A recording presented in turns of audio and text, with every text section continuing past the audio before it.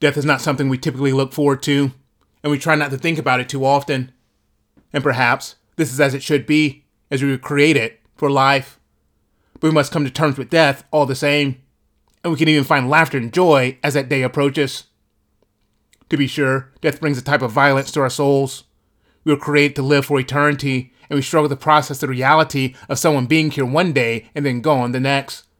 There's now a void in our life that cannot be filled. Of course, we can remember and celebrate the life they lived, but this still doesn't bring them back. In fact, even years from now, we will still miss those loved ones who are no longer with us in this life. And there will be deep sadness as we can't see their face, hear their voice, or feel their embrace. There's no escaping this grief. And there's still joy and laughter even as we face these realities of death.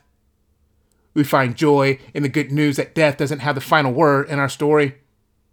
Thanks to the work of Christ, we've been given victory over sin and death. The sting of death has been removed as we now look forward to our dying bodies being transformed into bodies that will never die.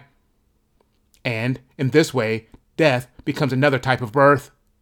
The process of leaving one state of reality and entering into a new one. And like the labor pains of birth, the journey of death is generally one of pain and suffering as well. But the pain of both leads to the welcoming of new life. And so, inasmuch as we grieve no longer having our loved ones in this life, we also laugh with joy for the new life they're entering into, and that we too will one day join. In the end, feel the full weight of your grief, but grieve as one with hope, laughing with an eager anticipation of the new life still to come.